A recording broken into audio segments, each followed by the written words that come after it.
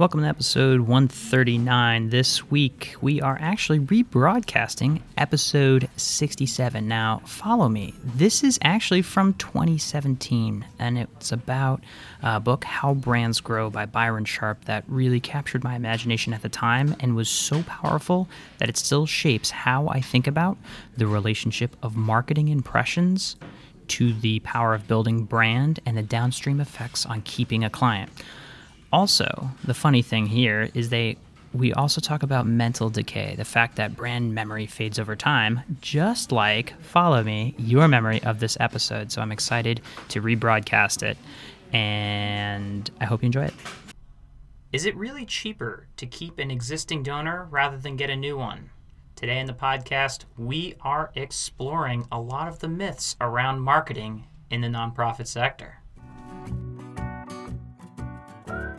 This is Using the Whole Whale, stories of data and technology in the social impact world.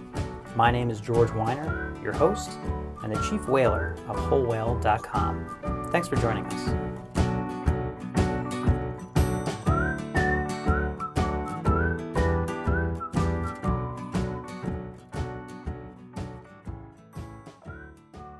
Welcome to episode 67. Today on the podcast, we are doing a lot of nonprofit marketing myth busting, which is awesome because I read this book called How Brands Grow by Professor Byron Sharp, and I tracked him down because the book was so contrary to so many of the things that I think we're sort of taught out of hand without any data backing them up, such as, is it cheaper to keep an existing customer than a new one? We're often automatically assuming that it's easier and cheaper to keep an existing one. They actually use data to explore many myths, and that included that I think a lot of the not-for-profit sector buys into all too quickly. Like, should we spend all our money in a focused burst, or should we spread it out over time? They have the numbers, and they were kind enough to sit down with me. So today I am speaking with Dr. Margaret Faulkner, who is a senior research associate at the University of South Australia in the business school there. And we are going to get so geeky, you may have to listen to this twice or three times. So let's get into it. I'm here with Dr. Margaret Faulkner, the senior research associate at the Einhorn Bass Institute for Marketing Science at the business school in the University of South Australia. How's it going, Margaret? It's going well. Thanks, George. Well, brilliant. I know it's early in the morning, so I appreciate you joining us. Can you fill in a bit more detail about what you do in this field? Okay, I'm at the Ehrenberg Bass Institute, and we're the largest research institute into marketing science in the world. And we're based in Adelaide, which most people have heard of Australia. Adelaide's in South Australia.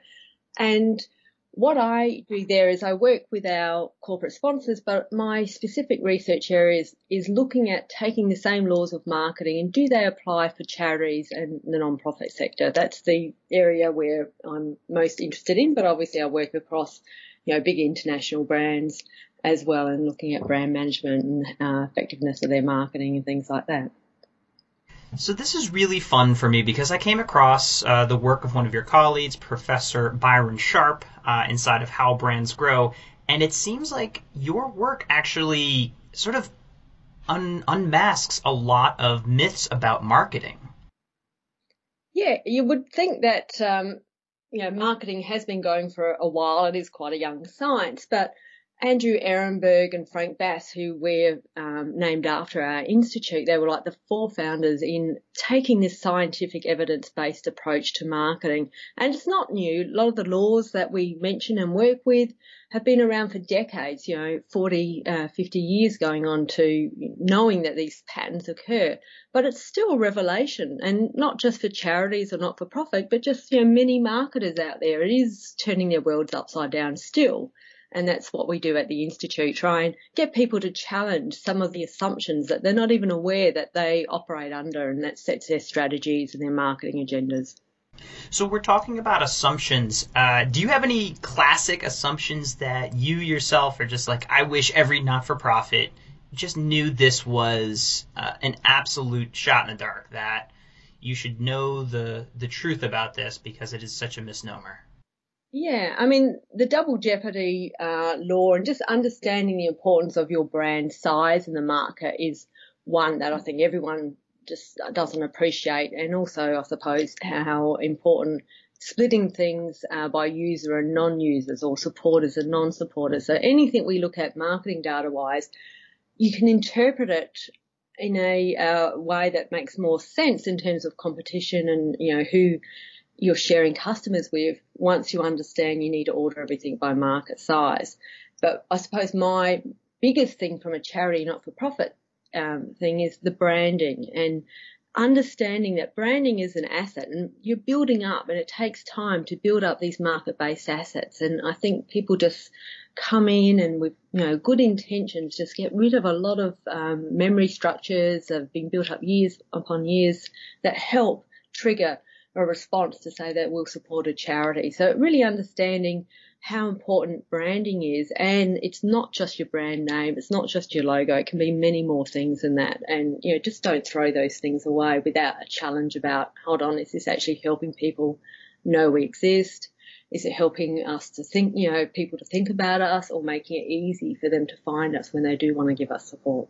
So, Margaret, I need you to explain the concept of double jeopardy, because most Americans look at it as a delightful show on television that we watch. Yes. In the second round, led by Alex Trebek. And I need you to describe this to me as though I were a 12-year-old. Okay. Well, it was actually first noticed by William McFee, who is an American from Columbia University, and he was a sociologist in the early 1960s. He noticed that there was this pattern, and it was actually looking at radio announcers and their popularity. And he also, looked at other things such as comic strips. So he thought it was unfair that the really unpopular items or presenters or announcers suffered twice, hence the double jeopardy. So the first jeopardy is they have less people.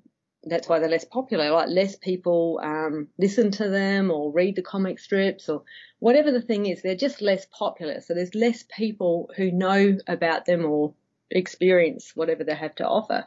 And the second jeopardy is the people who do use them do it less often than they do other things. So they might listen to this less popular announcer, but there's actually another more popular announcer they're listening to more. So that's the second jeopardy. Not only do they have less people, but whatever the loyalty metric you're looking at will be slightly less for the less popular item and many more people for the popular and slightly higher loyalty. So there is a variance in two variables.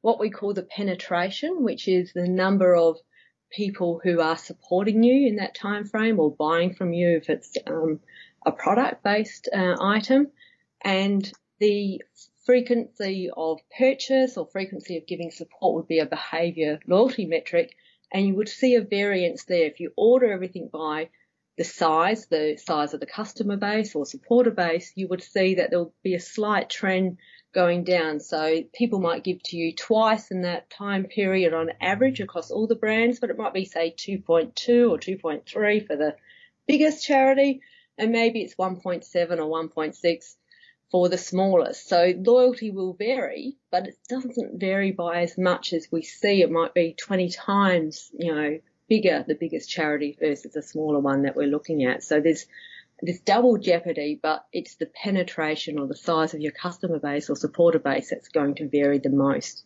to explain why one brand is bigger than another as a charity, or whether it's anything else that you're in the market for. I like the way that you sort of talk about loyalty. So in the for-profit sector, loyalty is like, all right, somebody is going to buy this product, quote unquote, loyally. They're going to keep coming back. Though obviously in your research you show that 100% loyalty is a myth. In the not-for-profit sector, it's pretty clear to us that we don't have 100% loyalty. So and it's not possible because people are going to give to the things they care about, and that won't just be your organization. How does this shift for not-for-profits? How should they be thinking about it? Yeah, so we find, you can have 100% loyalty, but it's very in a repertoire market. So there's two different types of markets generally. You could say you either subscribe to something like an insurance company, or you might sign up and it's electricity being presented, to your home, you can't just go changing providers without, a lot of hassle. So that's a subscription market versus a repertoire market where there might be 3 or 4 or, more or less different types of organisations that could meet your needs depending on the occasion. So this is where charities were interesting to say, is it a repertoire market or a subscription market? Because some people will sign up for World Vision and sponsor a child for years and years and years. But do they do other things as well? Yes, they might also sign up to do an animal organisation or a welfare organisation, but then they might see somebody in the street and give them an ad hoc thing. But what we see difference in loyalty is in the subscription markets, such as insurance or banking, we would have a high number of people solely going to one provider. Not always, anything close to 100% because there might be multiple, credit card I have and a bank loan and things like that. But in the repertoire markets, we see maybe 10% or, less of people only giving to that one brand. And it doesn't vary too much in terms of there's no one we see out there that will have 100%. And that's all that they get. They're only people who are only going to give them 100%. And the reason why this is, I suppose, a different way of thinking about loyalty is we've had textbooks tell us that you should be trying to get people to only, be loyal beyond reason to you. And then you have this view of, well, if they're giving to somebody else, they can't be loyal, can they? But that's normal. The normal thing is we will have people giving to multiple charities. Don't get upset if, you run your statistics and if you do have information, which a lot of the people don't, about who else people are giving to, you'll see you're just one of many charities that you've been giving to. And that's fine. If you're a big charity, you obviously have the benefit of more people giving to you and giving to you a bit more regularly. If you're a medium-sized charity, you'll know that you'll be sharing more of your supporters with the bigger charities and fewer with the smaller charities. So it gives you an idea, once you know the laws, about what to expect. Who would you be competing most closely to? And generally it's based on the size of the charity.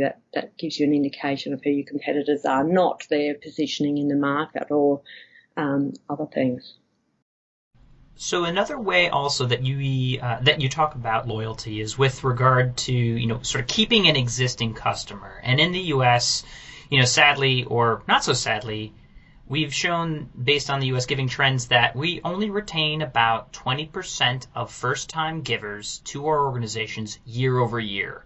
How does that strike you? And then how do I think about that as a fundraiser for a mid-size not-for-profit? Yeah, I think it's, first of all, that is the statistic, so that's the reality. And then you have to understand, why is that happening? So is it that they're only going to give once a year and once every second year or every third year? It might be that's their normal pattern for your charity of re-engaging with you.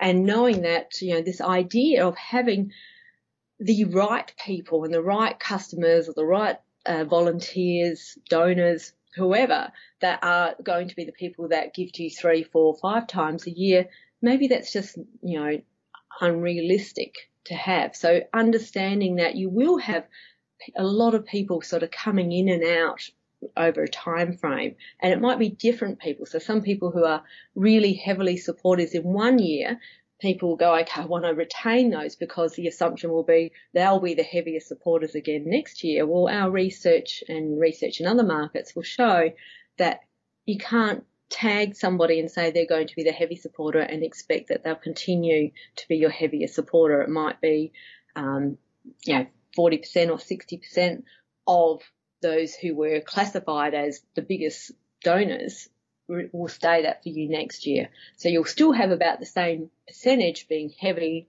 versus medium. We call it, say, a lighter or less frequent donor or supporter. But the number of people in each bucket, who those individuals are, will change. All right, so let me push this a bit farther. I'm a fundraiser, I'm listening to this, and I'm looking at my year's activities, and I know this And it's driving me nuts that people that have already opened their wallet to us last year, they literally gave to us last year. And I know that in the business world that keeping an existing customer is much cheaper than acquiring a new one because that's what everyone says. Do I focus on like my energy on like renewing these people, or do I go out there fishing for new people? Yeah, and I know where that's coming from because we have that said to us quite often that, of course, it will be 5 times more expensive or whatever the statistic people pull out. And a lot of it, when you follow it back, you go, where do you get that idea from? Is it coming from your own data or is it just an assumption? And a gentleman called Reichelt claimed in the Harvard Business Review some years back that if only you could retain those the existing customers and you could reduce the amount of decline that you have out of your numbers every year, the defection rate, by 5%, which sounds a small number, that 5%. So his claims were not empirical, as in there wasn't evidence that you could drop it by 5%, but it was just a thought, if you could do it from reduce the defection from 15% to 10%, that would, give you this huge improvement. So that's where you should focus all your energy. But that reduction isn't so small. In How Brands Grow, Byron Sharp, 2010, talked about this and said it's actually a third reduction in the number of customers that would be leaving you to actually achieve what he was setting out. And that's no mean feat. Like, we don't see that happen.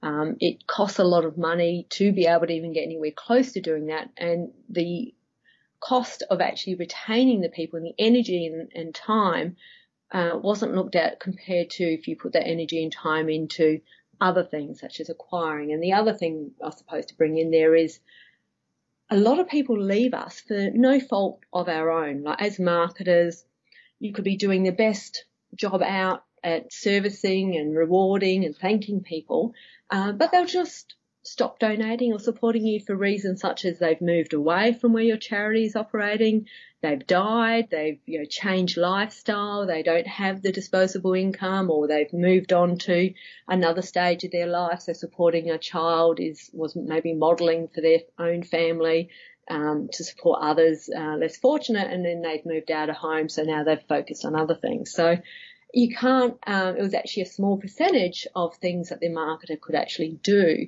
in terms of changing that defection rate. And that's why it was a conceptual idea rather than one that's driven by evidence. So we make all our decisions looking at the evidence about what's realistic, what's possible. And if you only focused on your existing customers and you only focused on those who were the most supportive, you're going to slowly shrink your supporter base and then just decline as an organisation, making you less effective, less useful for society because you'll have less support to be able to do the things that are needed. I love this, and this is one of the things that sort of hit me like a truck. The keeping of an existing customer was so ingrained into the sort of lore of business and marketing for me that when it came up that basically this all came about from a theoretical approach to an article written, a decade ago. And instead, it's leading you toward fighting against something like gravity. So, I'm a runner, and it's as though someone said, you could run a lot faster if you reduced gravity by 10%. And you're like, but there's a natural order of things. The law of double jeopardy literally states that you're not going to achieve these absolutes in terms of loyalty, in terms of penetration. And it's really driven, coming back to it, it's really driven by how many new people you're bringing in, how many new folks that you're continuing to sort of touch. Am I getting this right?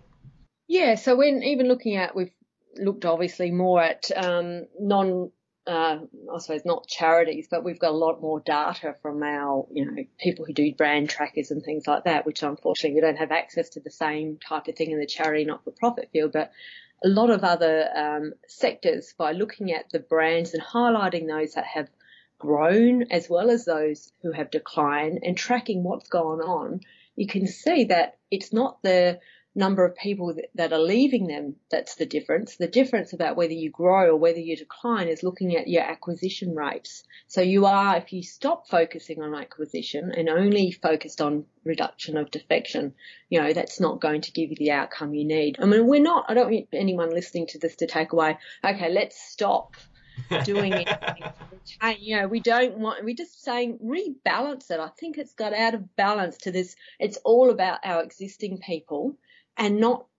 when has someone gone? If they haven't done anything for 6 months, have they gone? 12 months, have they gone? You've set a figure in your own heads about when they're active or a supporter or not a supporter. But from their perspective, they might still be thinking they're supporting you. They just haven't had that opportunity come around again for them to feel like this is the time to do it. They haven't been asked so really thinking about, what are you doing to make it easy for them to give you support and, maybe not bombarding them all the time, expecting and making them feel guilty that they're not giving you such frequent support because that may not be realistic for them. Their pattern of being a supporter might just be, as I said, once a year or once every 2 years, and that's fine because you need everybody, the whole range. Some people will give to you very infrequently. Some people will do it, whatever you say is regular, and then some people will be very active. But those people at the end who are the most active supporters, they're the rarest and the smallest group. And we don't see any charity doing, a fantastic job of only getting those people, which is where I think a lot of the strategy is. We just want to recruit those people. We just want to focus on them. But you look at your profile across all the different charities, they all look the same in terms of everyone has the same distribution of, most people give to you, once. And then the next most frequent one might be twice a year, whatever the time frame is. But the majority of people are giving to you 0 times. They're not they might be supporters of charities, but not getting around to your brand. So what can you do to actually get more of the people who support charities to even know you exist and to next time they're ready? So let's talk about this awareness, because another big thing in the not-for-profit sector is the focus on the seasonality and especially around holidays. However, another stat that's put out by Blackbaud the other year in charitable giving showed that about 17% of overall giving happened in December, which, 17% is not 90%. And I'm willing to bet if we looked at a lot of people's budgets and marketing efforts, 90% of that effort went into December, though it's not there. So my question to you is, how do we think about this sort of burst versus continuity, even spread of ad spend and effort? Well, again, our general finding with the Institute is if you're doing this burst strategy, whether it's, in marketing, it might be a new product launch has come out and you put all this effort. In charities, you probably see it with, let's refresh the brand, it's old, and they see an increase in support come after they rebrand not because they've rebranded, just because they've reminded people they exist. So they could save that, my thing would be, if you've got branding elements that people already know and are useful for you, take that money and spend it in reminding them that you exist. And don't wait for it to be once every 5 years or 3 years or once a year at December. You need to, people will give, as you're saying, all over the 12-month period. It's not just a Christmas time thing. And if you're only reminding them that you exist and need support, in Christmas time, all those other months, you're losing that opportunity. So you need to, and people's memories decay over time. So even if you did the most fantastic, reached everybody, and people will be trying to do multiple times all at one small period, you're much better off to reach everybody, once at that time and then take that money and resources and keep reminding the market, at different points of the year, refreshing that, this is a charity that needs our support. This is an easy one. It will work for me in terms of there's no barriers or few barriers to giving support, whether it's volunteering, money, whatever they're looking for. So you said the term there, memory decay, which just means humans forget stuff and they forget it mighty quickly. And so we need to remind them, which leads me to my next question, I guess, about advertising and outreach. How do you think about the frequency versus reach? I.e., do I want to spend money reminding people, in your words, reminding them that we exist and the same people, Or do I want to spend those dollars on finding fresh new minds to introduce myself to as a not-for-profit? Yeah, so we obviously would say, first of all, define your market, and our thing is target the whole market. So rather than just narrowly focusing on the younger people or the older people, you probably look at your donor base. So have a look at who is currently giving to you, and let's say chances are, unless you've been very narrow in your been able to execute it, so only reaching a certain target, you would have everybody giving you support.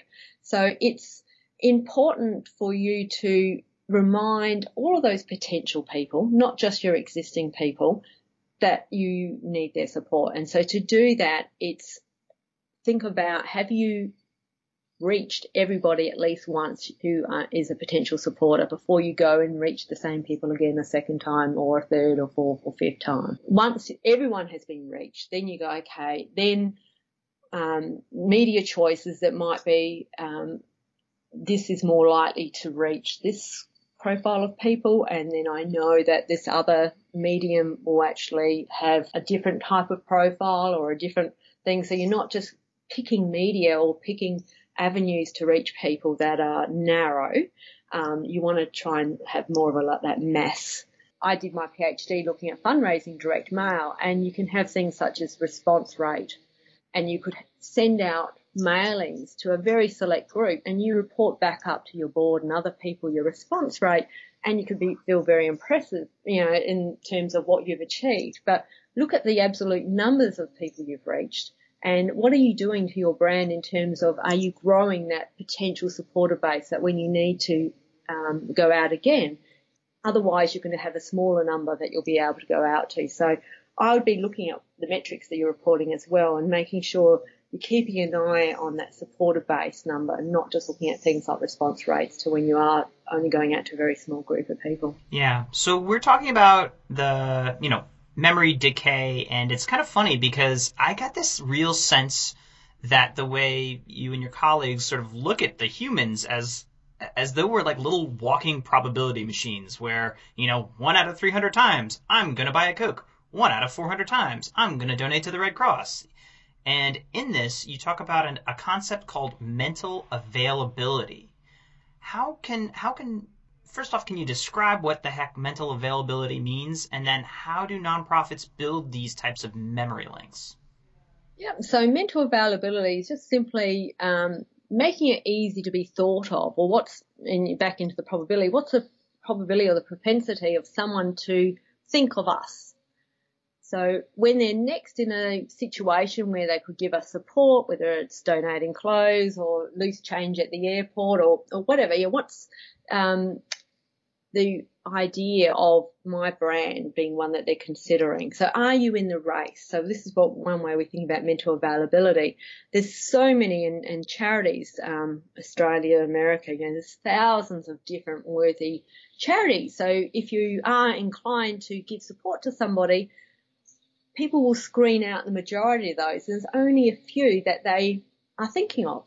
So if you're not in that select few, you're not even in the race, even though you may have the best, need requirement out there. They're not even thinking of you. They're not even getting down to why you're going to make more impact than another one.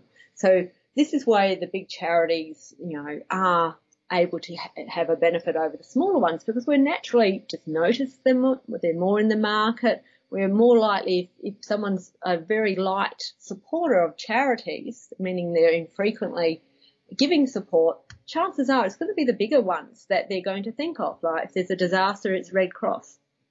So that helps, obviously, an organisation such as Red Cross, because they're not having to do anything always hard to work when there's a disaster. People might naturally go onto their website or see that people in the Red Cross are very good at using their distinctive assets in terms of their branding to know, okay, they're out there helping, they're the people I need to go and support as well. So there's different ways that you can work as a brand to make sure you're doing everything to be in that race and to be thought of. And some of that is another concept called category entry points. So rather than thinking of I'm a charity or I'm an animal charity or health charity, take it back to what are the occasions that the supporter might be thinking about giving support, and are you one of those brands that might be thought of? Yeah, so let's say more here, we're all walking probabilities running around, and if we have like no mental availability, if I don't even have it's a 0 out of 0 chances I'm not going to find your organization. How do you think about the relationship of building a brand as a concept in people's minds, and then how do I associate that brand with other memory links, other category entry points for, a mid-sized nonprofit? Yeah, so the brand needs to be anchored to something. So I'm going back into associative network theories, and these have been around for thousands of years in terms of there's different ways that people have always thought about memory, and going back to understanding how when you ask somebody to sort of think out loud, you'll find out that one thought leads to another thought. And so if it's early in the morning, if I want caffeine, I want to, feel like more awake, I'll be thinking about, can I get a coffee or a cup of tea or whatever your caffeine thing is for the day? So then that leads you on to different, where shall I go get it? What brands, might eventually come out. But you don't get to it the way that we as marketers might often be thinking about our brand. So we might ask them in a battery of, survey questions, when you're thinking about animal charities, which charity do you think of? And that's the way that we report. We go, look, we do really well there. But how often is someone walking around going, oh, I'm thinking about animal charities now? They're not. They're thinking about, I want to, it might be something like, I'm looking to adopt a pet, so that might be closer to that one. But it might just be, I've got some loose change and I see a collection tin, and it's going to go to whoever has the collection tin. So it's a different way of thinking is needed to be able to, interpret some of the things we have at the Institute. Yeah, it's very interesting. I mean, you're just bringing up, I'm also just going to give to whoever has the tin, right? Whoever happens to be asking right in front of me. Which kind of brings us to physical availability. Can you speak to how not-for-profits should be making it easier to give, and how that relates to how we're trying to drive our organizations forward? Yeah, so it's not, I said, memory is really important. So being easy to be thought of as the charity in multiple different occasions that people might evoke to say this is when I want to support is one, say, side of the coin. Physical availability is the other one, because there's no point thinking about I want to support somebody if it then becomes too much of a hassle. I just, give up before I've actually, gone through and converted through and become a donor. So the physical availability are the things about making it easy to give support. And we break this up into 3 different areas. So your presence, which is there's the collection tin, and it just happens to be at the end of the checkout or when I'm buying stuff and I don't want to put the loose change back into my wallet or wherever, I can just drop it in there. That makes it easy for me to give. There's other things about, online, am I easy to find? However someone decides to do the searching to find the charity, or being able to have a URL they'll remember and be able to go direct, whatever that is. But even when you're on there, how easy is it to find on the website of how to give a donation? How many steps and clicks does it take? So that is an area you could be looking at. The relevance is another area, and that is just thinking about, is it in the form that I want? So from a marketing product perspective, it might be when I'm traveling and I'm going on an airplane flight, I've got the new regulations, or not that new now, but, people who came out with their travel size, packs that were allowed on the plane probably did quite well, especially if they were sitting at the airport ready to go.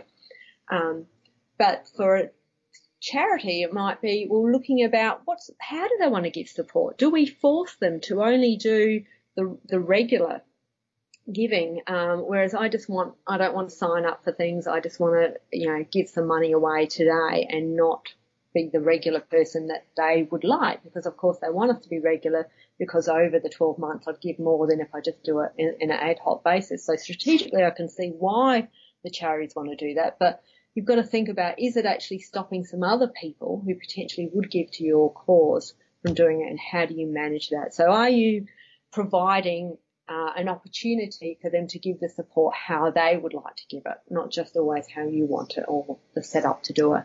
And the last thing is prominence. So this is for charities. There's just so many out there. You might be able to get a ad campaign supported, some pro bono support, or you might be a bigger organisation that can actually fund it yourself. But there's so many charities out there that you might think are very different, but from the supporter side of it, how do they take away that it was you that's asking for support, and next time they should give it to you and not one of the other charities that are big or known in your area? So that's where the branding part is really important, to make sure they can easily spot you in the physical location, whether that's online or, physically in an op shop. What are you looking for? So something that, mid-sized, small not-for-profits deal with after, they get started, maybe they have spent a while, we'll call it 5 years or so, building up their brand name, and then they realize, this doesn't really fit what we're doing. Should people switch their brands along the way? What do you think about when you hear someone say, we're going to update our brand logo or even our brand name? Yeah, I think the first thing is, does anyone know you? And I'm obviously a researcher, so I always would say you need to go out to the market. So it's not just a matter of what you and your executive think. You should always go out to your supporter base, and not just your current supporters, but those who maybe have supported you in the past, or those who don't know you exist but are potentially. So you need to go wider than just the most, you might think, your valuable supporters, and check, does anybody else know that brand name? Does anybody else know the logo? It's not just a logo. It could be other elements. It could be a tagline you've been using, or a jingle or music you used to play. It may have been left for a little while, but a lot of people in the population, if you kept using it, would help you signal it's the brand. The other thing is, there was an interesting thing online at the end of last year, Grey London. I don't know if you know, it's a creative agency based in London, and they had put out an offer for pro bono to change the logo of WWF. So I'm sure most people, if you see the logo of the giant panda, you think of WWF, and it's worked well in the past, obviously, because it was an endangered animal and that's what they were supporting. And so their premise was, the numbers of pandas has grown. They've done a fabulous job. They've come off the endangered species list. Therefore, they need to change their logo to something that does need more support, and we'll do it for you pro bono. And they even came up with images, and it was a polar bear vanishing. And so it was just this little nose and, head features left. And so you sit there and go, okay, why would you do that? So their premise is they need a refresh. It's been there for, close on to 50 years, but it's no longer endangered. We have to change it to keep it relevant. And what they've missed is, the job of the branding elements is not to give meaning. The job is to identify quickly, to do that hard work. Mental availability needs more than just knowing it's this brand. There might be messages and relevance and things like that you do in your campaigns. That's different to your branding elements. The branding elements, all their role is to identify you as quickly as possible, and then the rest of your communication does the work about building the associations that are anchored to that brand. So I just thought it was quite crazy they would even be putting that out there, saying that you would change something that is just such an iconic logo. Why would you give that away? That's that market-based asset being just thrown away. So obviously you can talk about polar bear numbers and still have a giant panda there. They're two different notions. It's interesting because in the book, Professor Sharp speaks about, in How Brands Grow, speaks about the difference between Coke and Pepsi, at least from a logo perspective, and how, you can visualize right now the Coke logo. Like stop and visualize it. Now for me, like visualize the Pepsi logo because sadly that changes every, some odd years as you go through. Can you talk to me a little bit, as we talk about mental availability, the idea of the availability heuristic and what familiarity means when we're making a choice to buy? Yeah, so it just sort of helps, isn't it, that we have so much information, and if something is familiar, we're just more drawn to it in terms of it just is easier for us. We call our, as you might say, we're probability people, but we also call it as we see it. And the evidence shows us, people are these cognitive misers in terms of our bodies are built to actually not do a lot of thinking, to be able to make decisions quickly and have these heuristic cues that just help us along the way. If we actually stopped and looked at everything that we were exposed to, and if we looked at everything we should put in our baskets in the shopping trolley or, any other decision we make in our lives, we'd never get anything done. There's only 24 hours in the day. So we're actually hardwired to actually use some of these cues. So one of them is if something is familiar, and this is why we see this usage bias that we need to split. If someone has actually had an experience with the brand, they're going to be more likely to say anything about the brand. Like they've just got knowledge and memory structures built in that they can retrieve. Whereas if you're a non-user, your only experience that you have or exposure is through advertising or communication campaign. So it's going to be much less. So and the big brands have more past and current users in their, the field of the potential category buyers. So if you don't sort of take those usage bias into consideration, you can again misinterpret, things from, the bigger brand to the smaller brand. So there's things that we need to do in analysis, but I suppose back to from the charity perspective, it's understanding that, again, why the bigger charities sort of have the benefits, because they are familiar. They are going to be more easily thought of, and that helps us to just quickly, choose them and move on. Yeah, so basically, when we're in that type 1 thinking, we're cognitive misers, we're looking and sizing things up in a matter of seconds. Is it safe to say that we use familiarity as a proxy for trust and sort of quality? Yeah, I don't know if we even probably get to the trust and quality. It's just, you've probably made that decision before when, it's different if you're, we call it, the new people entering the category. So those people may spend a bit more time, but even if you look at the amount of time some people make using decisions, they might use, what my family have done and not actually go through the whole evaluative process themselves. So you're just you're probably not thinking too much of it at all. We might say it's trust and quality. We know that it will do the job or it will, have the outcome I need. And under that, we have probably come up with trust and quality as the explanation. But it's just, it's easy. I pick it up. It works. There's really not these vast differences from the consumer or supporter's perspective. They're all pretty much the same. So you're competing pretty much head on with every other brand. And the only difference is some are bigger and some are smaller, and therefore, there's some benefits they've had from their past marketing efforts and bigger reach.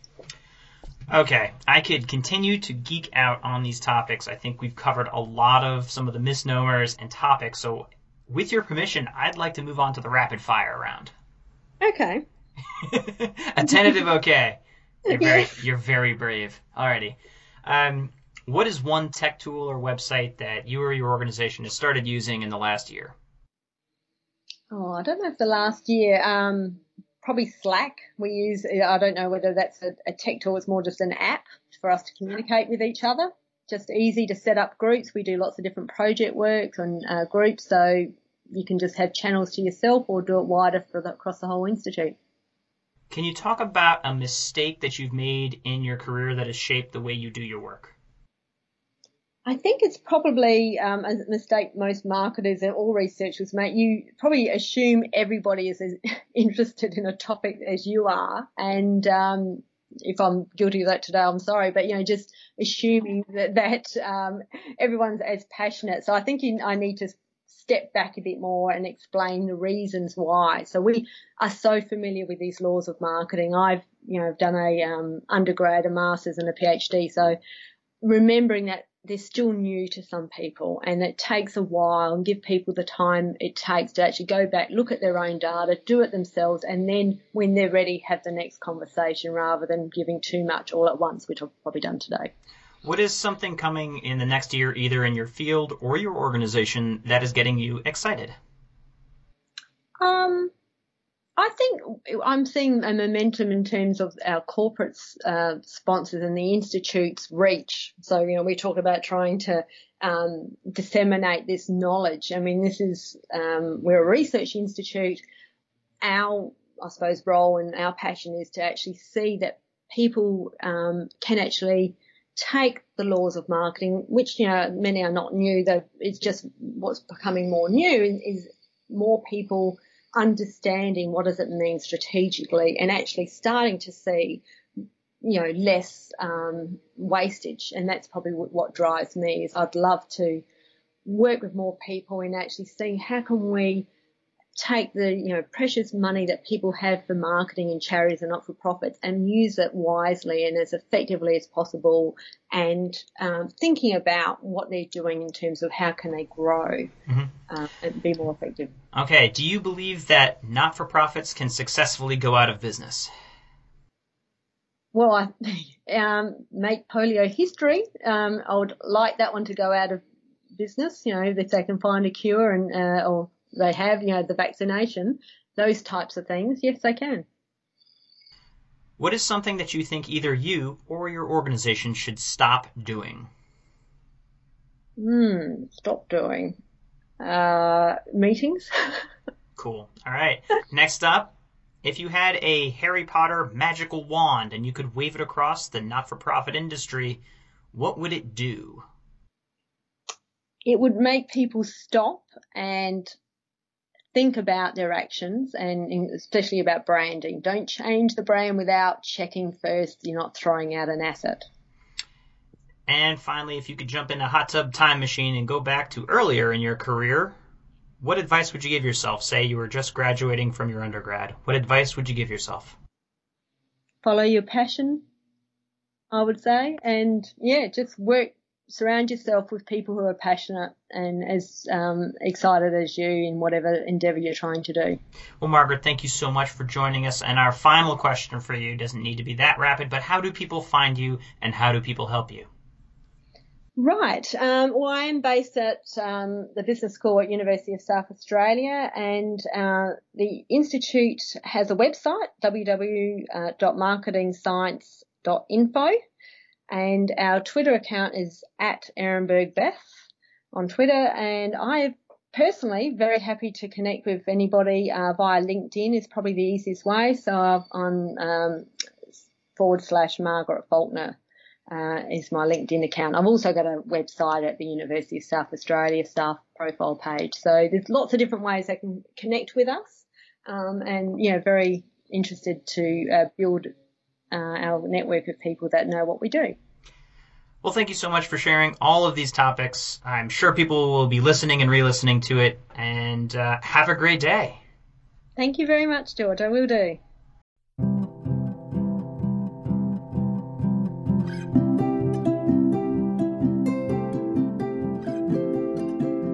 I know we covered a lot of topics here, such as mental availability, physical availability, double jeopardy, and a number of other topics. Take a step back, though, and obviously you can re-listen to this, but some of the fundamental elements is they're treating people and looking at people as little probability engines. They're running around and making tons of decisions based on, when we talked about, being cognitive misers, limited information by choice sometimes. And so when we are making these choices on the fly, when we're running down the supermarket of life and online, sometimes the fact that we've seen somebody's logo 20 times is enough to say, you know what, that's a reputable charity. That's a reputable brand that I'm going to choose to buy from.